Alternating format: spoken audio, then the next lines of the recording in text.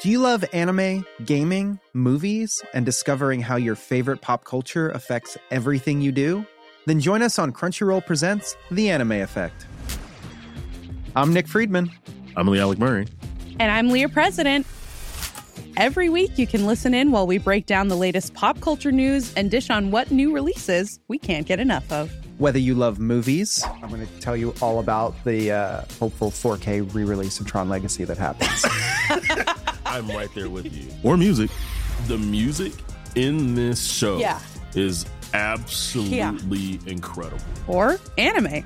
And under this mask is another mask. You can discover your new favorites right here on The Anime Effect. Listen every Friday wherever you get your podcast and watch full video episodes on Crunchyroll or on the Crunchyroll YouTube channel. Ryan Reynolds here from Mint Mobile. With the price of just about everything going up during inflation, we thought we'd bring our prices down. So to help us, we brought in a reverse auctioneer, which is apparently a thing. Mint Mobile Unlimited Premium Wireless. How to get 30, 30, bit to get 30, bit to get 20, 20, 20, bit to get 20, 20, bit to get 15, 15, 15, 15, just $15 a month? Sold! Give it a try at mintmobile.com/switch. $45 up front for 3 months plus taxes and fees. Promo rate for new customers for limited time. Unlimited more than 40 gigabytes per month. Slows full terms at mintmobile.com. Across the UK, online, on DAB, and on your smart speaker. The Independent Republic of Mike Graham on Talk Radio. Good morning and welcome to the Independent Republic of Mike Graham right here on Talk Radio. It's a bit chilly out there this morning, and I'm not just talking about the weather. The Queen is once more in the spotlight after the Sun this morning revealed that Mike Tindall, the former rugby player and husband of Zara Phillips, has been claiming furlough money despite being worth more than 15 million quid and living on a 700-acre royal estate. As if Her Majesty hasn't had a bad enough year already with the revelations about Prince Andrew and the paedophile and the Harry and Meghan nonsense, here comes another spoiled and totally selfish member of the family doing something grubby and something rather greedy. You might not care about the royal family or even the minor members of it. Zara is, of course, the Queen's granddaughter, but you should care about wealthy individuals taking advantage of government schemes when others have been left bereft with nothing.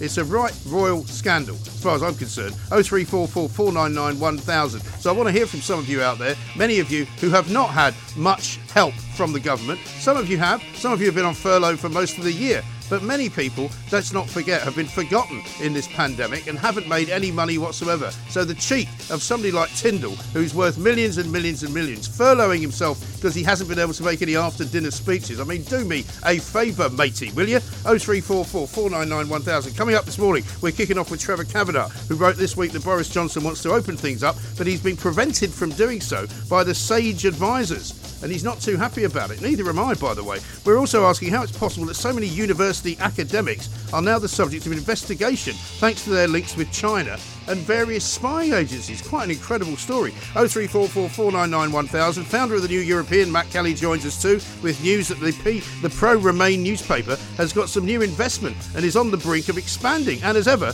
of course, we want to hear from you. If you've got any questions for our medical experts or simply if you have news for us on how hard it's been to get anything out of this government, then please do let us know. You're listening to me, Mike Graham, on the fastest growing radio station on the planet. It is, of course, Talk Radio. Mid-morning with Mike Graham. Talk Radio. Now, let us talk to a man who has a very interesting view about the sage advisors who are leading so many politicians down a garden path and not allowing them to climb over the fence into freedom. Trevor Kavanagh, former political editor of The Sun, political columnist now at the newspaper. Trevor, very good morning to you. Good morning, Mike. I read with some interest your piece yesterday, Trevor, because it totally and utterly chimed with what I've been saying for a very long time, that these sage advisors, who we refer to as the scientists, many of them are not actually scientists at all, are they?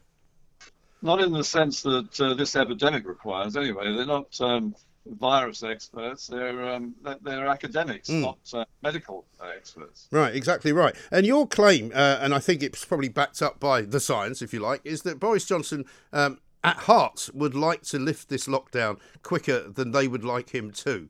Where do you think that's all going, and how do you think he gets out from under their influence?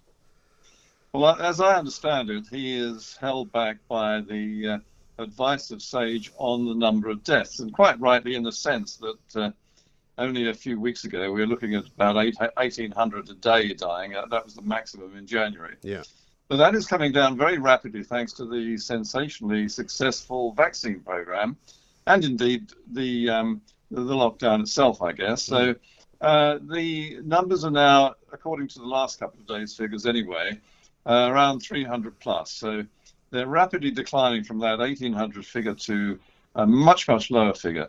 Once they get to 100, they reckon, people in government that I've spoken to believe that Boris will be hard-pressed and indeed doesn't really want to maintain the lockdown beyond the point of, say, 100 a day. Well, 100 a day is very bad news for the 100 who die, but for the economy and for the country, I think it's the point at which we have to let go. Yes, I think so. And I mean, towards the end of last year, before this new variant came in on the 18th, I was always pointing out to people that the average number of deaths per day in this country on any given day, regardless of the pandemic, is about 1,600 anyway. You know, a week rather. A day. So in terms of like the numbers of people who are affected by this disease outside of COVID, in terms of the people suffering from the lockdown, who can't get furlough money, who can't open their restaurant, who can't go back to work. I mean, the damage there does not seem to even being looked at by the SAGE advisors. No, and I think that you're right, that the number of excess deaths, which is everything over the average over the 5-year period, is now basically running at that average. So one of the reasons for that is that there have been virtually no flu cases by comparison with previous years because of the lockdown, because all attention is focused on COVID. But there are members of the SAGE workforce who are really very dubious characters, in my opinion anyway, and not least of them is Neil Ferguson, who's now predicting that we could see another up to 167,000 deaths from this bug, when quite clearly the numbers are falling as fast as it's possible to imagine. There's also a woman named Susan Michie, who is not a virologist or in any way directly a medical expert. She's a behavioral scientist. She may have medical qualifications, but not directly in the field of this particular virus. Susan Michie is avowedly a communist. She's a member of the British Communist Party.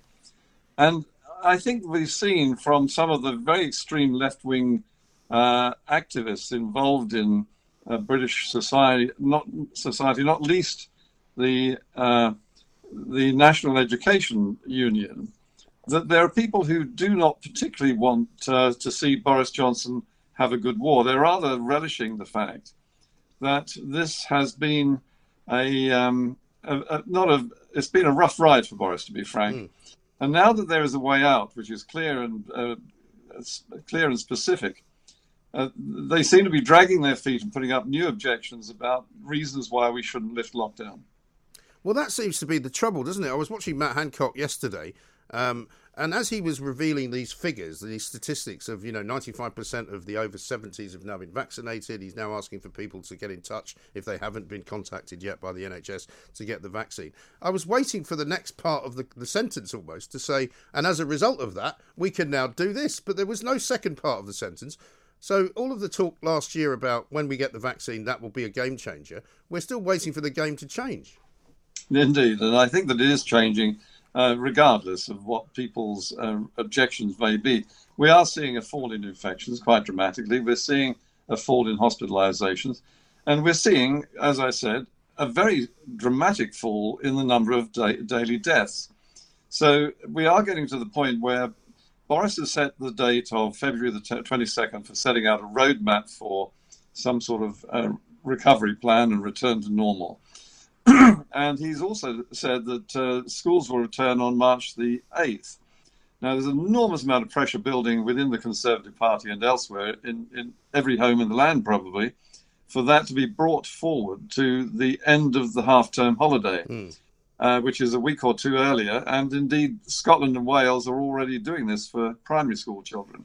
I think the pressure is on Boris to accelerate that programme. And what do you think is behind these SAGE advisors and their wish to continue with the lockdown? Do you think it's just that they quite like it? Do you think it's that they quite enjoy the kind of power? Or what do you think their psychology is? Well, I wouldn't want to imply too many motives to the Sage group, because quite clearly they would see themselves as being the moderators in a very complicated field, which is deciding as and when it's safe to lift the lockdown. But I think there is no doubt that there is, in some areas of our society, an actual relish of the fact that we're locked down, the fact that the government has been down, the fact that we are able to dictate to people.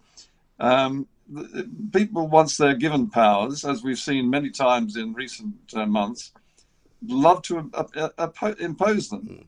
And I think that there are many members of Parliament who are very worried about civil liberties, and were very worried at the time that these emergency powers were effectively invoked at the beginning of the first lockdown. And they forecast exactly the situation, which is that people, once given powers to affect the lives of other people, will carry on using them long after their sell-by date.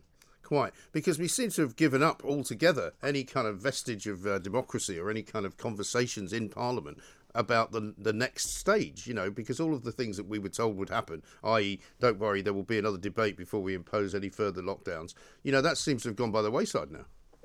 Indeed, and I think that's another very serious subject, Mike. I think that the Speaker, Lindsay Hoyle, is resisting moves by various people, not least the Leader of the House, Jacob Rees-Mogg, who has called for the full return of Parliament. But Lindsay Hoyle is digging his heels in because he has decided the risk is too great. And I think that as long as the Parliament is not sitting properly, and if necessary, why don't we give MPs the jab so that they can carry on as key workers?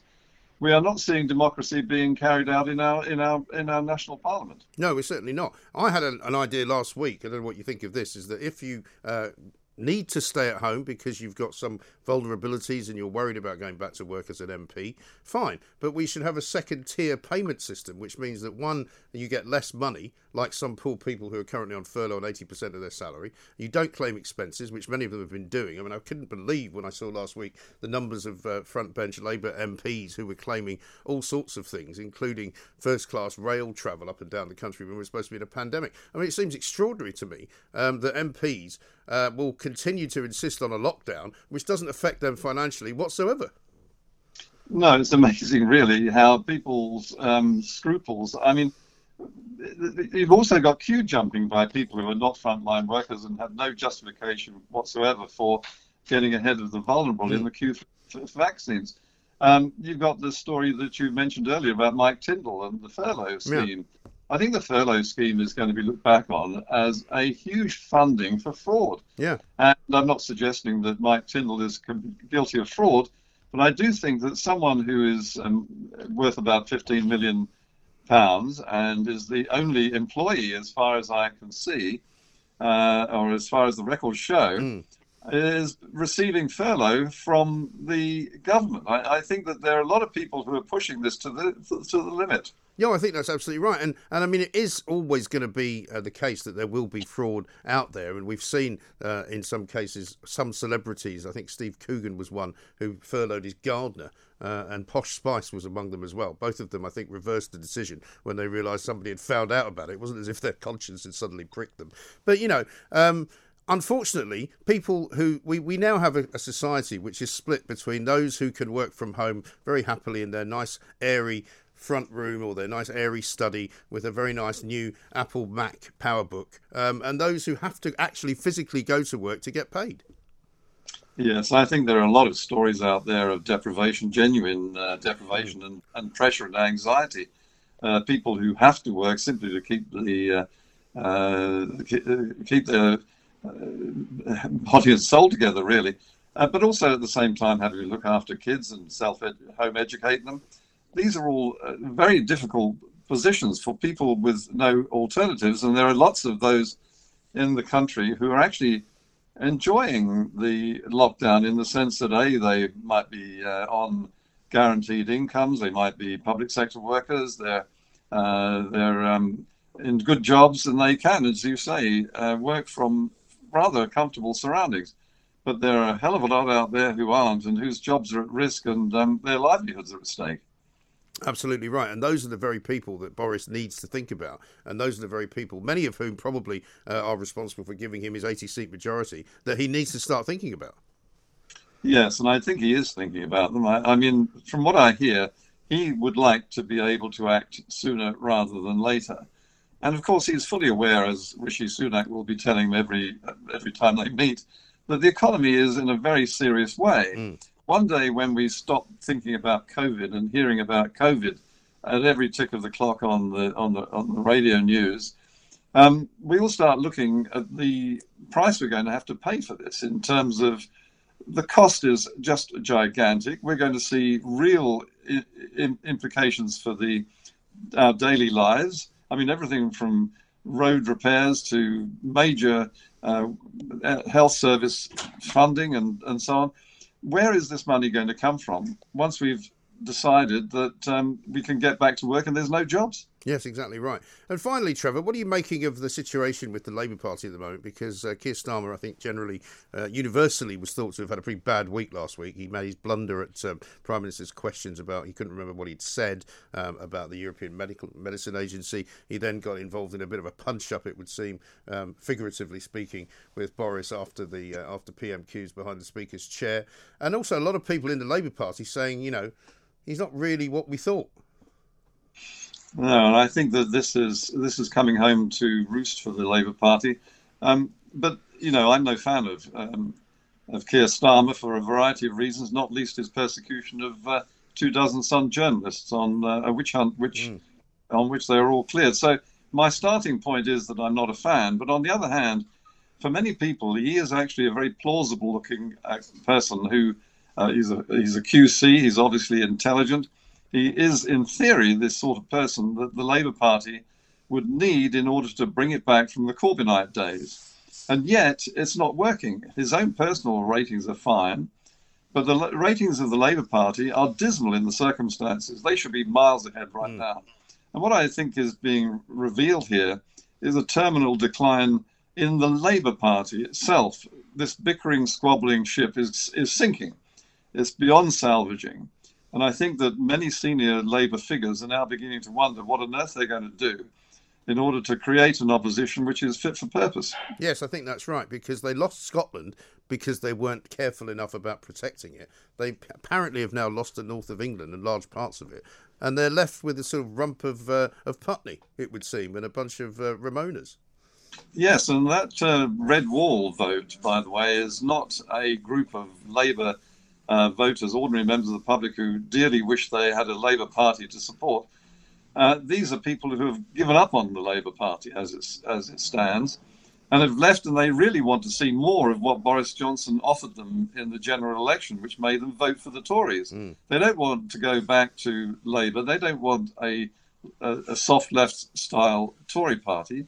They want a party that delivers jobs and prosperity to their region and to them and their families. Yes.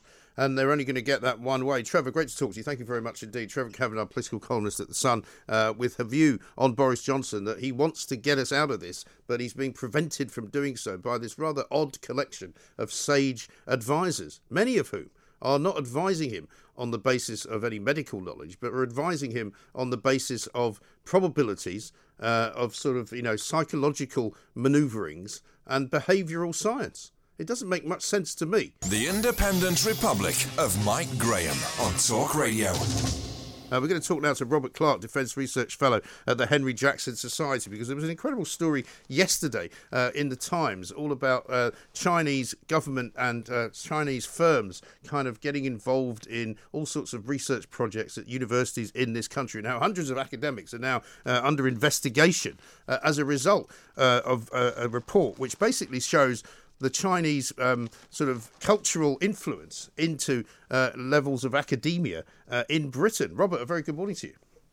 Morning, Mike. How are you? Yeah, very well indeed. This is quite an extraordinary story. Tell us about it. Sure. So, first of all, this is nothing new in that sense. What we've done is highlight specific key examples of the influence that China have within UK universities, research institutions, and associated industry partners. Now, this work builds on a lot of previous work done last year, both at Civitas and at the Henry Jackson Society. And crucially, what we've done is we've identified 107 relationships between UK universities and institutions and with Chinese military-linked either defence universities or arms manufacturers in China. And then what we've done with these relationships, we've actually managed to identify several key areas where research based in the UK is actually being exploited back in China and potentially have great impact with the rise of Chinese militarization and their modernization programs for the military. Right. And if you say this has been going on for such a long time, why has it not really been highlighted before? What's the difference now, say, to it was 2 or 3 years ago? Sure. So I think last year was really a turning point with a report I was involved in with Civitas last year. And like I said, with the Henry Jackson Society themselves have done similar work. So last year was really a turning point. And I think now there's enough noise out there with these reports like the one we've done recently. And it highlights this strategic incoherence really that Britain have had. And this goes back to really Theresa May's government and the so-called golden era of UK-Chinese relations. And it's only really becoming apparent now, both the scale and the scope of how incoherent in a policy this is for UK national interests. And it's a strange one, isn't it? Because the academics in question are under investigation for what they may have done to contribute to China getting weapons of mass destruction. But then it says, but they didn't do it knowingly. No, sure. So there are several instances where, for example, the term weapons of mass destruction is quite lobbied around carelessly. We've identified these key areas where that actually applies in UK research that's then used in China potentially. We use the word inadvertently, for example, because there is no actual proof or link that the academics and the institutions in the UK have done this knowingly. They've acted in good faith, often looking for crucial funding, which China are only too happy to provide. And we're not suggesting that the universities in the UK or the academics themselves in question have breached, sort of national laws and obviously sanctions regimes in place against China. But this is a much wider issue of the Chinese civil military fusion strategy, where they will seek to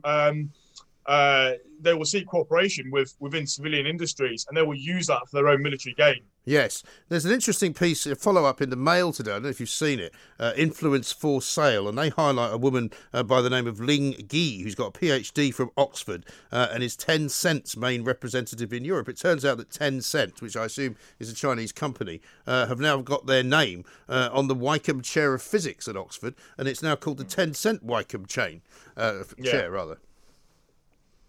Yeah, so interestingly, and I think this is a wider example of what's happening in some of the universities. 15, for example, Russell Group universities have been implicated. Now, what we've done with the universities themselves, we've given them enough time and scope to try and address these issues, and we've included that in the report. And the online version is open for any more refutal and rebuttals from the universities themselves. Right. But there is it's not just the funding from the Chinese, which the case you've just highlighted shows. It's also the wider collaboration between academics and scientists in China and in the UK. Yes. For example, there's several key joint cooperative events, particularly at Imperial College, where they have key Chinese scientists almost running these centres. So that alone is a worrying trend it certainly is, since Imperial College seems to have a direct line into Downing Street, because so many of the people on stage are from Imperial College, and in fact an awful lot of what goes on at NervTag is run by Imperial College. Yeah, Imperial College is one of the ones that's got several of these research institutions. Now, what we've looked at doesn't go towards health or implicate SAGE, for instance, at all. It is much more civilian science-based research, but then will be potentially getting exploited in China for the military. Yes. And we've identified that quite laboriously in several key examples. And the Mail's got a picture of this woman, Ling Gi, with TV physicist Brian Cox. Look at the sky, is what he normally says. Yeah, so with Brian Cox, there's, I won't say with Brian Cox, but certainly with Manchester, at Manchester University. They alone have 2 centres, one of which is still very much running. What we've done is there's several key instances where there are these institutions in the UK where they may no longer be producing research, but some of them certainly are, even up until last year. And one of the centres at Manchester is one of them. Mm. And what's the government said about your report? Because it's pretty damning, I would have thought, of their kind of security situation, isn't it? I wouldn't say it's damning so much of the security situation. What we've tried to do is highlight recent this strategic incoherence, which, like I say, dates back to Theresa May's government. And hopefully what this report will do is actually shed a bit more light, not so much on the lack of UK security, but certainly the influence of China and sort of the wider Chinese strategic narrative of this civil-military fusion. And naturally it leads to their, they have a desire, obviously, to overtake the US militarily this decade. And it all feeds into this broader strategic context where the UK have been very slow to realise this. And hopefully this report will help to add to that debate. Absolutely, Robert. It's a great report. It's well worth reading. Robert Clark, Defence Research Fellow at the Henry Jackson Society. You can find it on Twitter. We'll retweet it out, of course, as well. I was saying just the other day how ludicrous some of our institutions have now become, our seats of higher learning. Not only now have we got them full of lecturers who are telling our young people how to think, and what not to think, and what not to believe in, but we're also now finding out about the rather insidious reach of Chinese companies about military and civilian sort of aims that they may have in this country. Surely this is worthy of a very big government investigation, isn't it?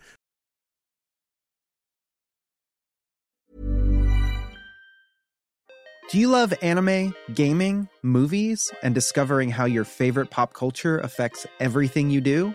Then join us on Crunchyroll Presents The Anime Effect. I'm Nick Friedman. I'm Lee Alec Murray. And I'm Leah President. Every week, you can listen in while we break down the latest pop culture news and dish on what new releases we can't get enough of. Whether you love movies, I'm going to tell you all about the hopeful 4K re-release of Tron Legacy that happens. I'm right there with you. Or music. The music in this show is absolutely incredible. Or anime. And under this mask is another mask. You can discover your new favorites right here on The Anime Effect. Listen every Friday wherever you get your podcasts and watch full video episodes on Crunchyroll or on the Crunchyroll YouTube channel.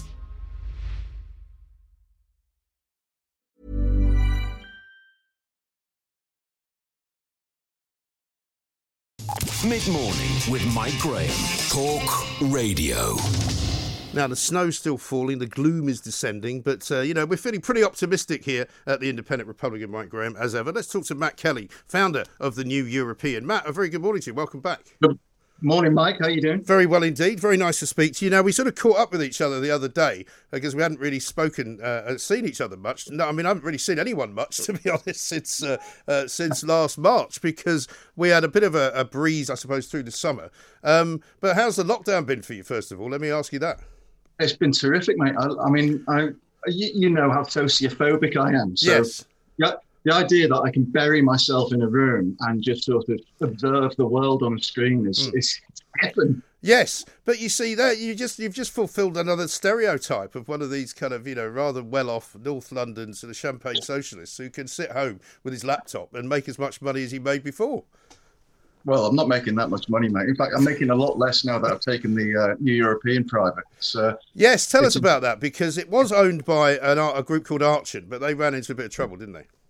Well, so I was working for Archant when I had the idea of the New European, and as you know, it was only meant to last for a few weeks, but it sort of grew a life of its own. And Archant, like all local media industries, is struggling. And just as an aside, I would really encourage people to, do what they can to support their local newspapers, because they are seriously at danger of going out. And I promise people they will not realise how much they miss it until it's gone. Who is going to hold local councillors to account? Who is going to promote and be the champions of your community? It's the local media. And if they go, you're in big trouble. So anyway, Archant needed to change hands and were bought by a private equity company who talked to me about would I like to buy the New European, because they didn't see how it fitted in Archant's portfolio. And I said I would very much like to do that, and went to speak to a few people.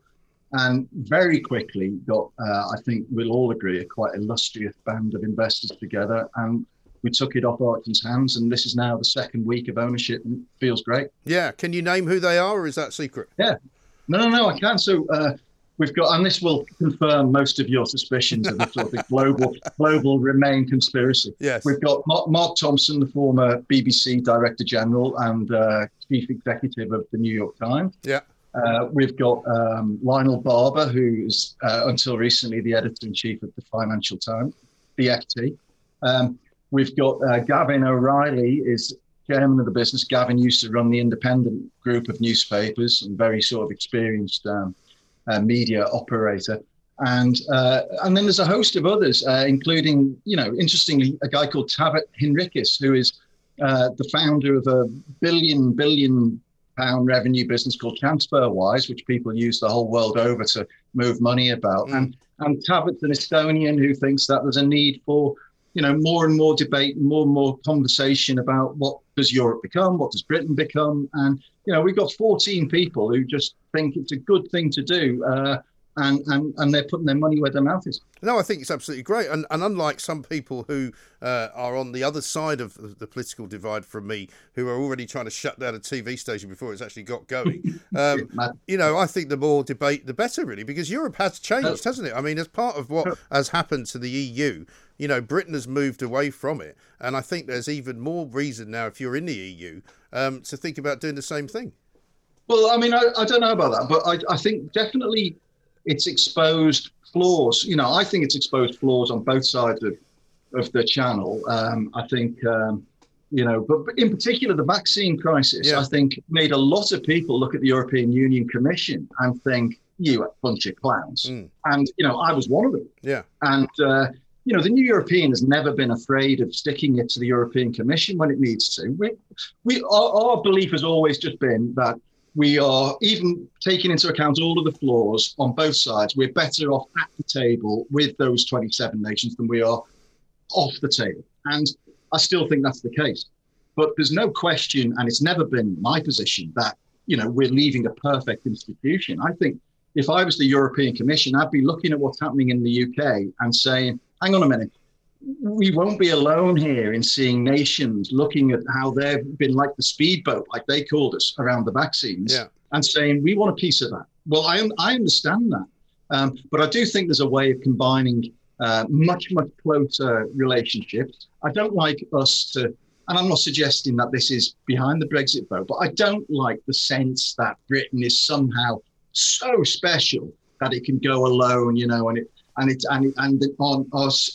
kind of nationalism is something that needs to be protected. I don't think it does. I'm quite confident in what Britain means, and I think it's an amazing country. But I do think we can show a lot to Europe, and Europe can show a lot to us as well. Yeah, of course. The other interesting thing that's happened since the leaving of the European Union is concerned is that Britain itself is now under scrutiny more because, of course, we've got Nicola Sturgeon and the SNP arguing and agitating for independence. They seem to think that they would be better off inside the EU. I don't think that'll ever happen. Do you? Well, I mean, there's certainly no guarantee that if they dropped out of the United Kingdom, they'd be automatically accepted back into the European Union. No, I do not, to answer your question. I think the United Kingdom is a very powerful institution, and it's it is a very deep history and cultural connection that it almost seems ridiculous to be even talking about breaking up with the United Kingdom, especially, put Northern Ireland to one side, because that is more complicated and it's more kind of, the history there is different. Yeah. But the history with Scotland and Wales, the idea that, in our lifetime, we're talking about them becoming separate nations. Well, if you'd have had that conversation with me when I was 15 years old, you'd have laughed it out of the classroom. But now it's a real conversation. Yeah, but there's a lot of bizarre conversations going on at the moment, aren't there, that you never thought you would ever be having? Because, the thing about what I think the EU vaccine crisis has shown is that a lot of individual European countries are also very proud nations on their own, and they maybe look at what's going on in Brussels and they look at who's running the Commission itself, and they're not very smart. They're not very good at what they do.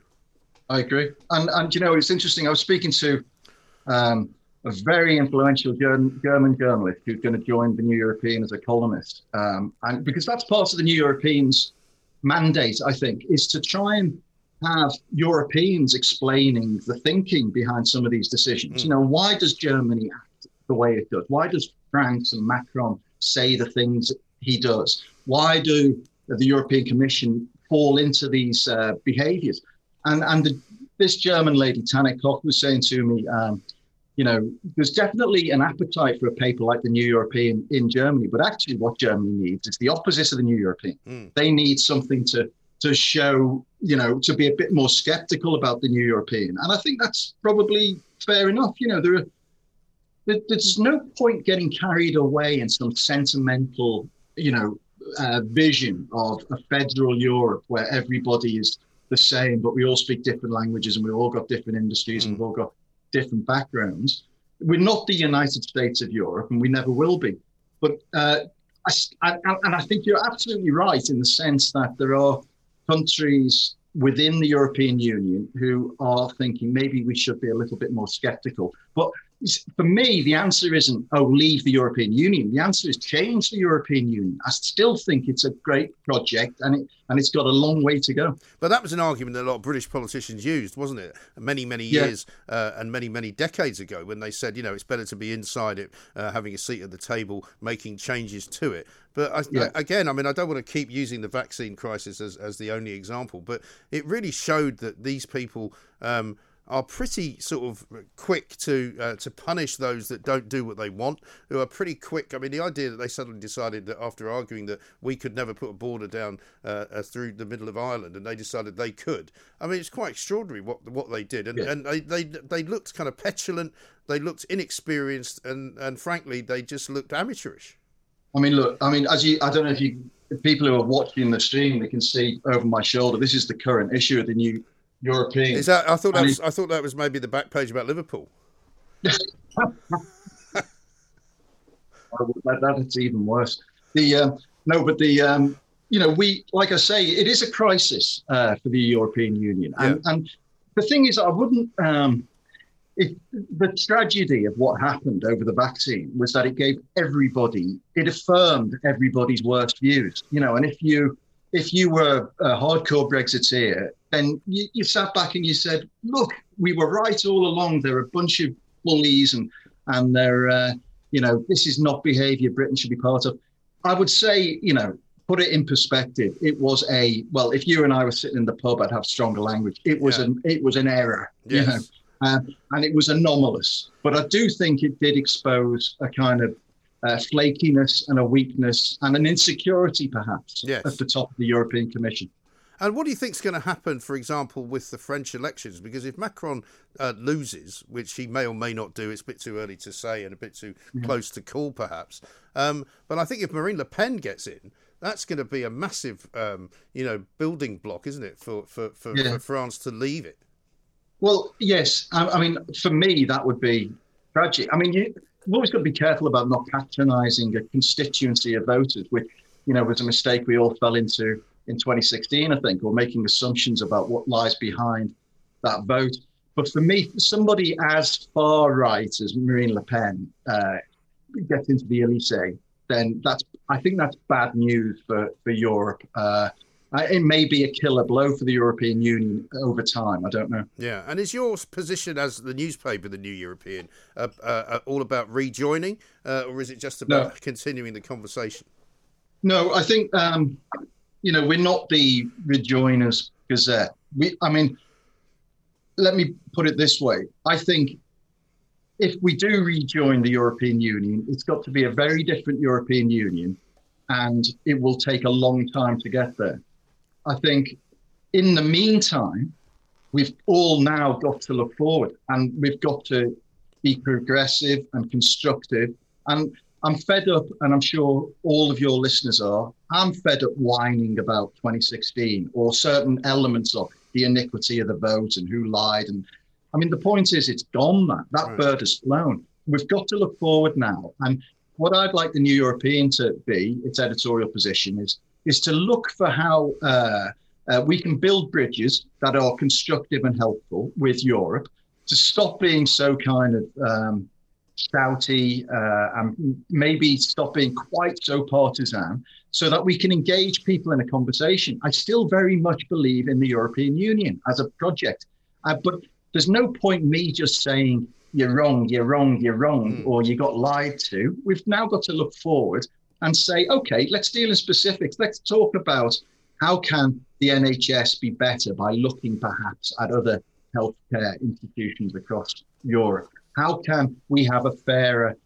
democracy in this country by perhaps having proportional representation, so that when the Green Party get 1 million votes, they don't just get one MP. I think these kind of things, now is a time for Britain, I think, both for Brexit and for the COVID crisis. Now is a time for us to take stock and to think about big answers to very big questions that have plagued us for decades, all my lifetime.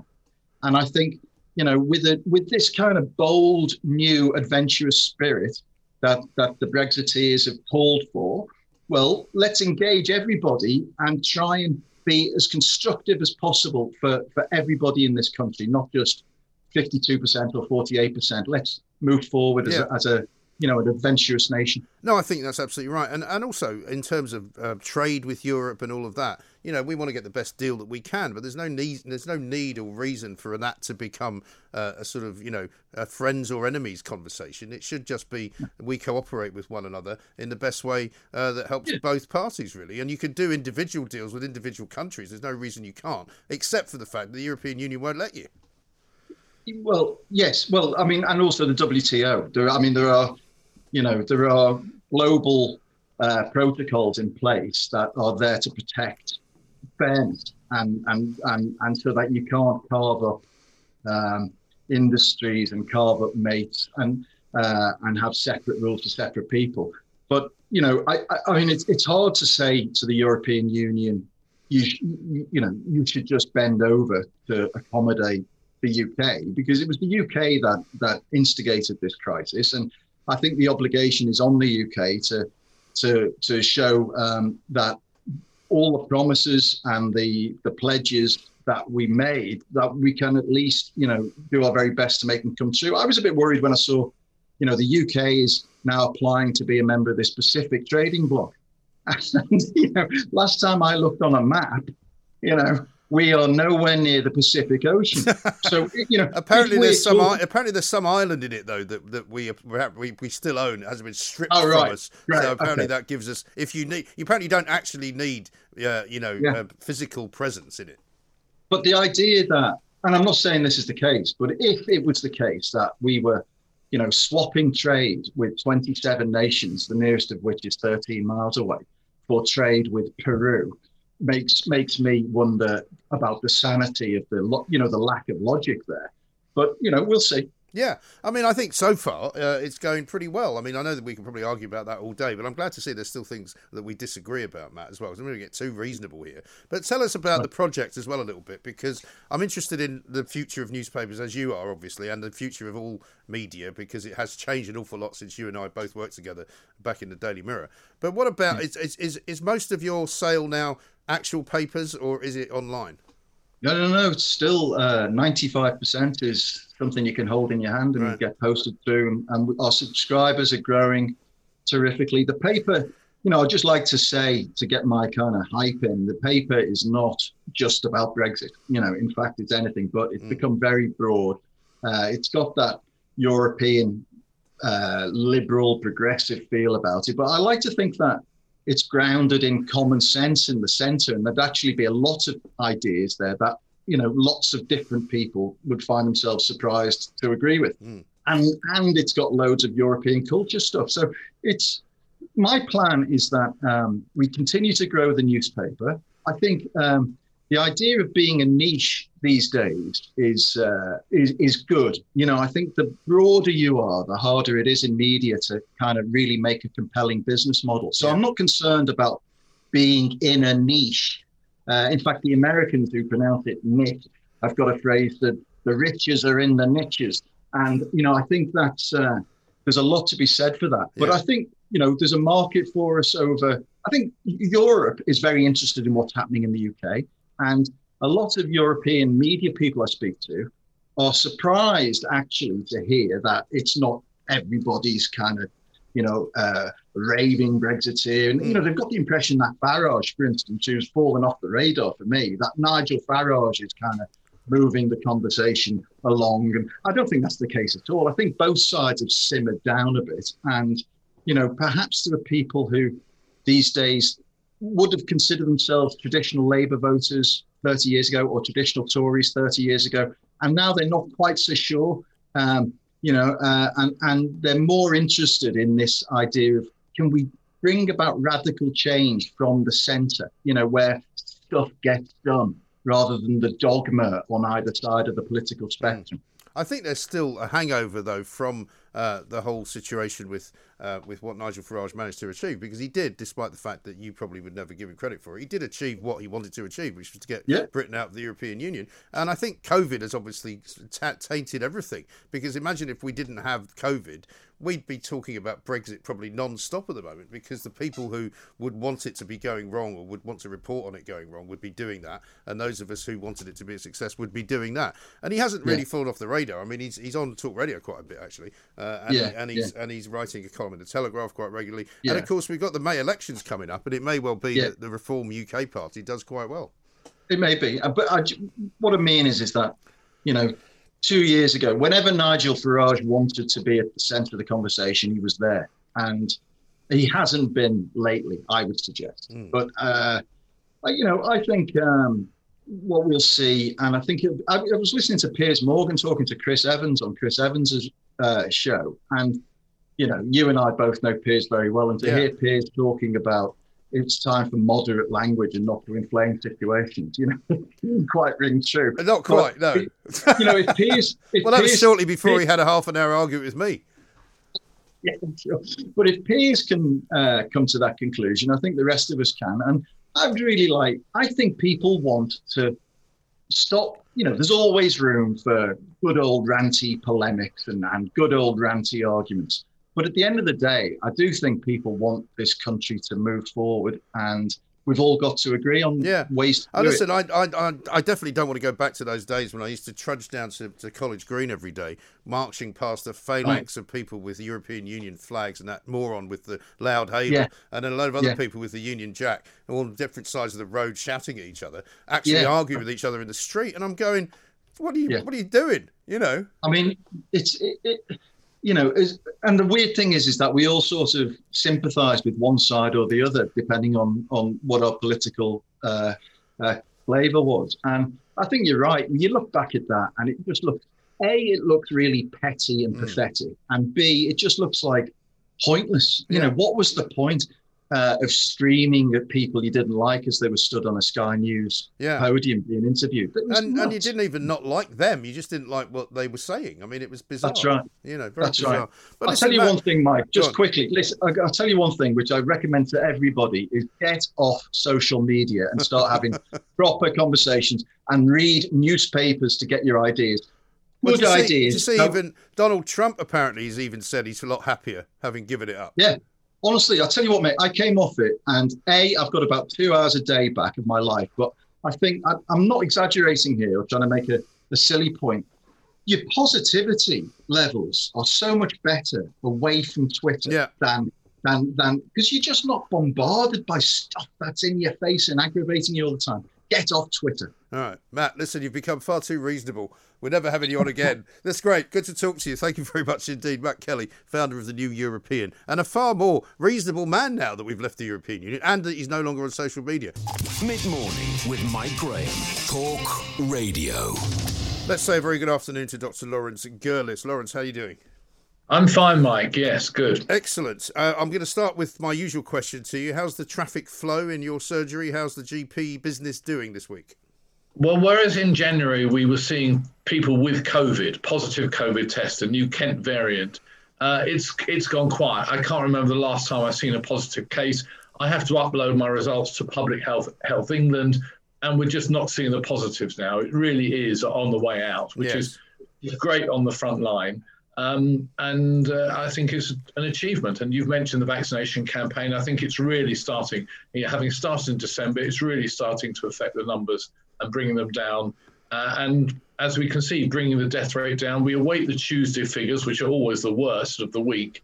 But if they're not too bad today, I shall feel greatly encouraged. Yes, I mean, I'm seeing figures from some parts of the country where the reduction is as much as they're down to sort of 10% of what they were around about, 3 weeks ago? Yeah, no, it's come down very quickly. I mean, we've talked about lockdown. Lockdown is having an effect. As we've said before, lockdown should eradicate the virus completely. It doesn't. So I don't actually believe full lockdown works. I think sensible measures and social distancing and masks help.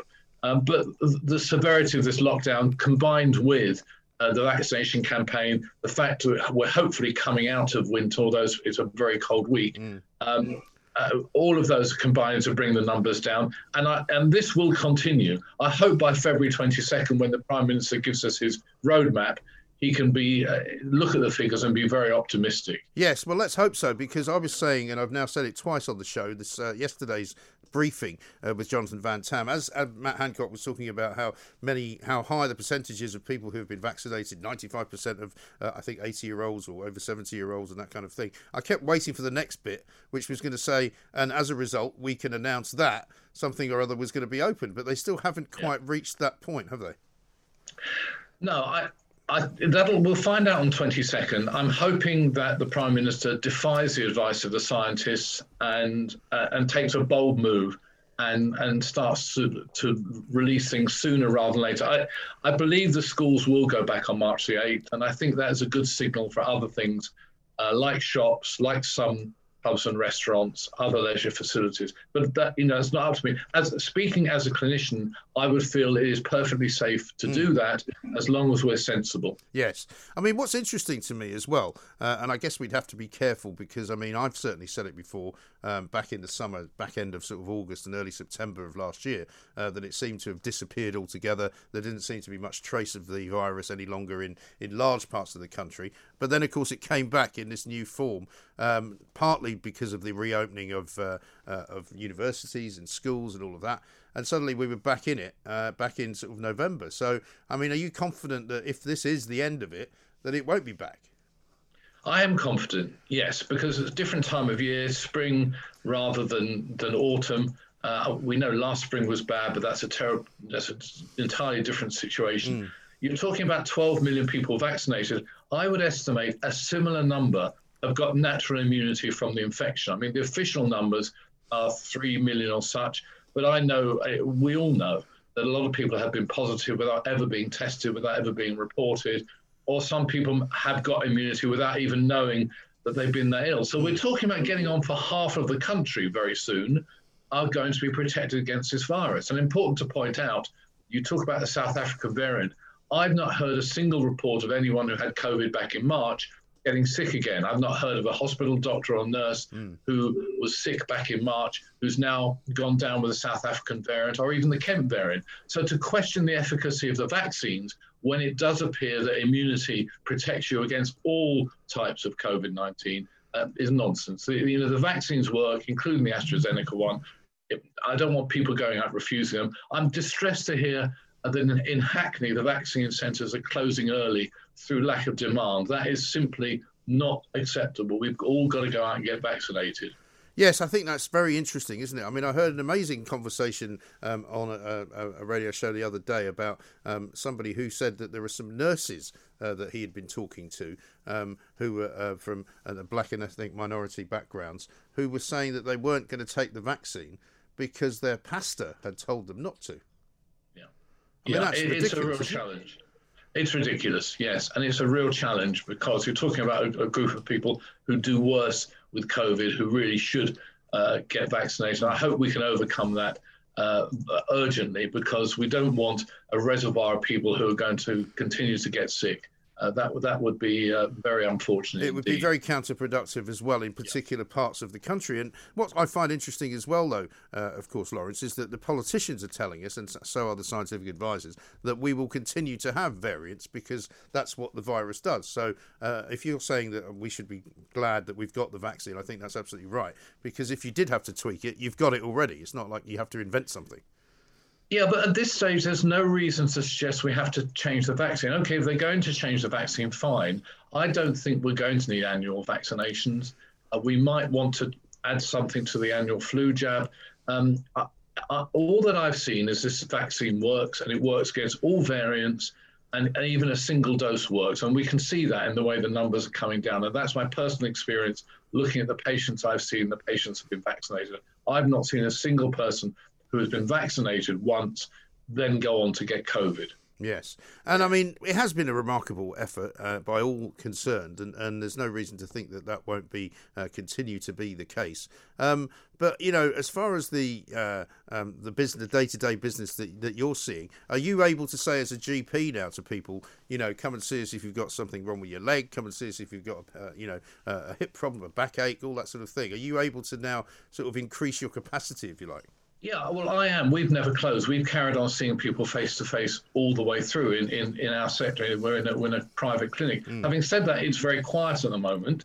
The weather is bad. February is generally a pretty quiet month for various reasons anyway.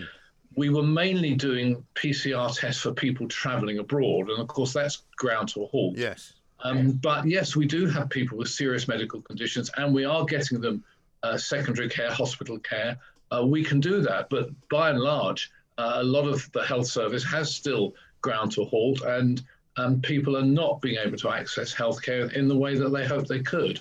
No, I mean, I was looking at a story from the Telegraph earlier on today, in which it said that as a result of the initial lockdown, there was something like 2/3 of people who died as a result of not being able to get medical treatment from things other than COVID, than as many died of COVID. Yeah, I mean, it's always very difficult to put a number on these things. There's no doubt from my experience that people cannot get referrals to specialists in the health service. A lot of people are still having trouble getting in to see their GP. They're having video and phone consultations, which are not satisfactory if you can't examine the patient. And investigations, scans, x-rays, biopsies, all of that sort of thing, they're not happening. And it has to be inevitable. I know of a handful of cases of people done very badly because they couldn't get hospital care, but there must be thousands of cases around the country. It's very sad. All the more reason why we should be opening things up soon. Absolutely. Because looking around as well, and I know that not every part of the country is the same, but when we talk about the success of the lockdown combined with the vaccinations and combined with the numbers of people who have already had the disease, you know, it hasn't been a lockdown which has been what I would call completely and utterly kind of meaning that nothing was going on. There was an awful lot of people driving around, an awful lot of people still going to work, an awful lot of people out and about. So, you know, that's good news in a way, because it means that once things do open up, hopefully it doesn't absolutely change it overnight. Yeah, I think that's right. I mean, it does beg the question, what's the point of the lockdown anyway? There's every good reason for easing it a bit now. Yeah. If people are still going to work, you're right, the roads are still very busy. Parking in London is difficult, but I think that's because some people are avoiding public transport. Yes.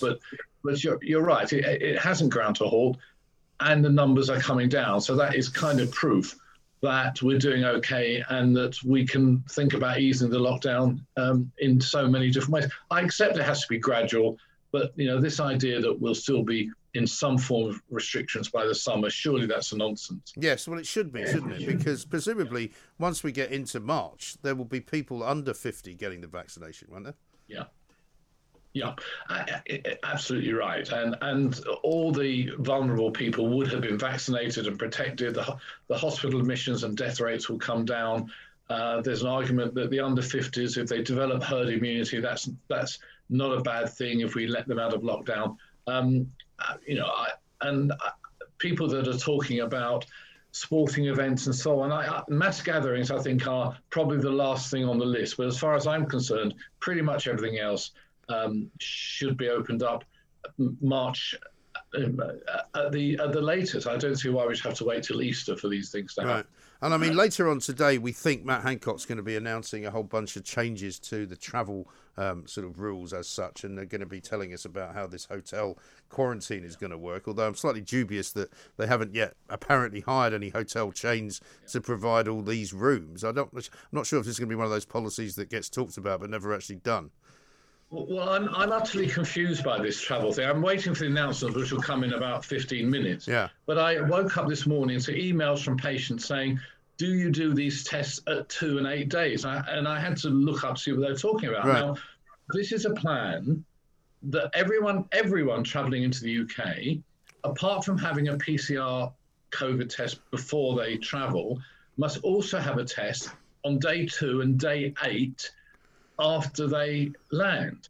And it's also a PCR test. Now, I don't know how this works because we're doing these tests for people. Presumably, they can't come into my clinic on day 2. I mean, we are seeing people on day 5 for test to release. We're on the official government list for test to release, but I'm not sure I want to see people 2 days after they've arrived from certain countries. No. So presumably that's a postal test, number one. Secondly, it's mandatory. So are people going to buy the test, be forced to buy the test at the airport? Because as far as I think, that's the only way you can make it work. If you say to Joe Bloggs, okay, come into the country, but you've got to do a test at 2 days and 8 days, he's going to go home. Is he going to phone up my clinic and buy 2 tests at a cost of £300, £400? I don't think he is. Well, not if he's having to waste all the rest of his money in a hotel that he's been forced to stay at. But, I mean, this is the other thing, right? I was under the impression they were going to say that the test will be presented to the people arriving at the airport and they'll have to take the test at the airport. But if they're already requiring a negative test before you get on the plane, I mean, that's just going to cause massive hold-ups, isn't it? Look, I think, again, it's too little too late. We should have done things about travel a long time ago. But the problem now is that we're doing so much better than the other countries in terms of vaccinations that they don't want to throw away the advantage we've got. So it's right to be strict about travelling. But this day 2, day 8 thing doesn't make a lot of sense to me. I'm not sure how it's going to be policed. I mean, as I said, we're doing test to release. I'm not sure that anyone is checking up on patients who say they've had a test at day 5. In theory, someone should be phoning our clinic and saying, is it true that Joe Bloggs had a test on day 5? That doesn't happen. Is that going to happen for the people having tested the tests at day 2 and day 8? There's another group of people from certain countries that won't be able to go home. These are the quarantine ones who come from South Africa. I don't know if you're allowed to travel from South Africa, but if you're on the red list, those are the ones that go into quarantine.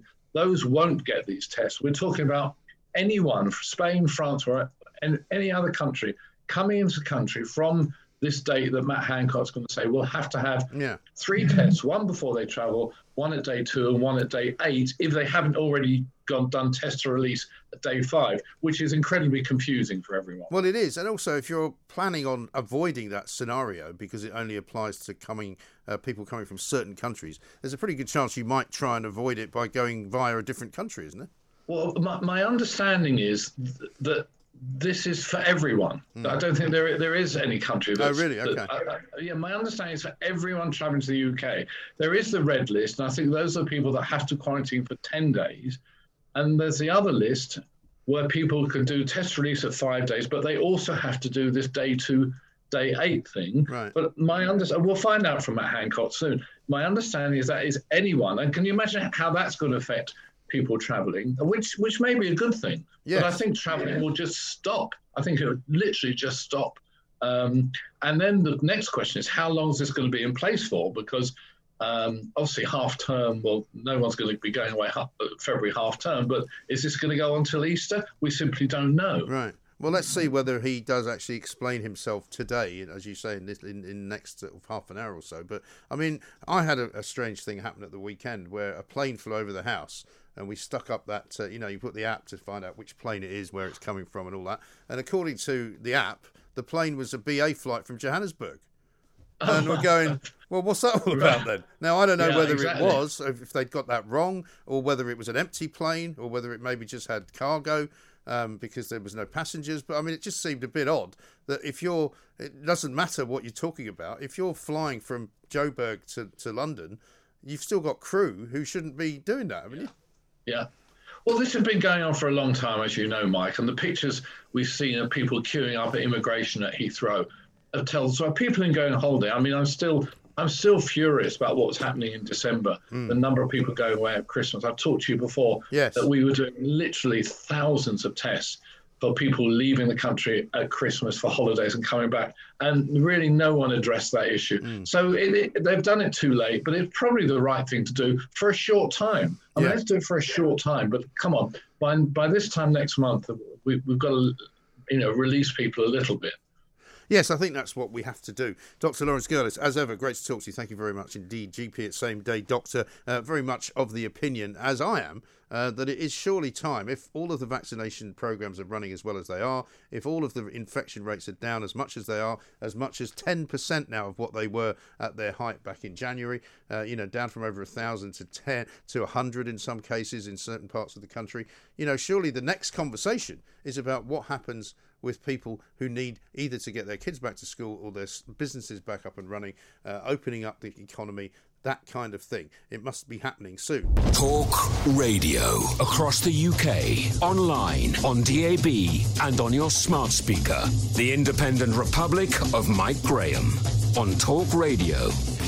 If you enjoyed that, be sure to catch the whole show 10 till 1, Monday to Friday on Talk Radio via DAB, online or via the Talk Radio app. And if you have an opinion on the stories we cover, we'd love to hear from you. Call us on 0344 499 1000 or tweet at Talk Radio during the show to have your say. Mid-morning with Mike Graham. Talk Radio. Selling a little or a lot? Shopify helps you do your thing however you cha-ching. Shopify is the global commerce platform that helps you sell at every stage of your business. From the launch your online shop stage to the first real-life store stage, all the way to the did we just hit a million orders stage. Shopify is there to help you grow. Shopify helps you turn browsers into buyers with the internet's best converting checkout. 36% better on average compared to other leading commerce platforms. Because businesses that grow, grow with Shopify. Get a $1 per month trial period at shopify.com/work. Shopify.com/work.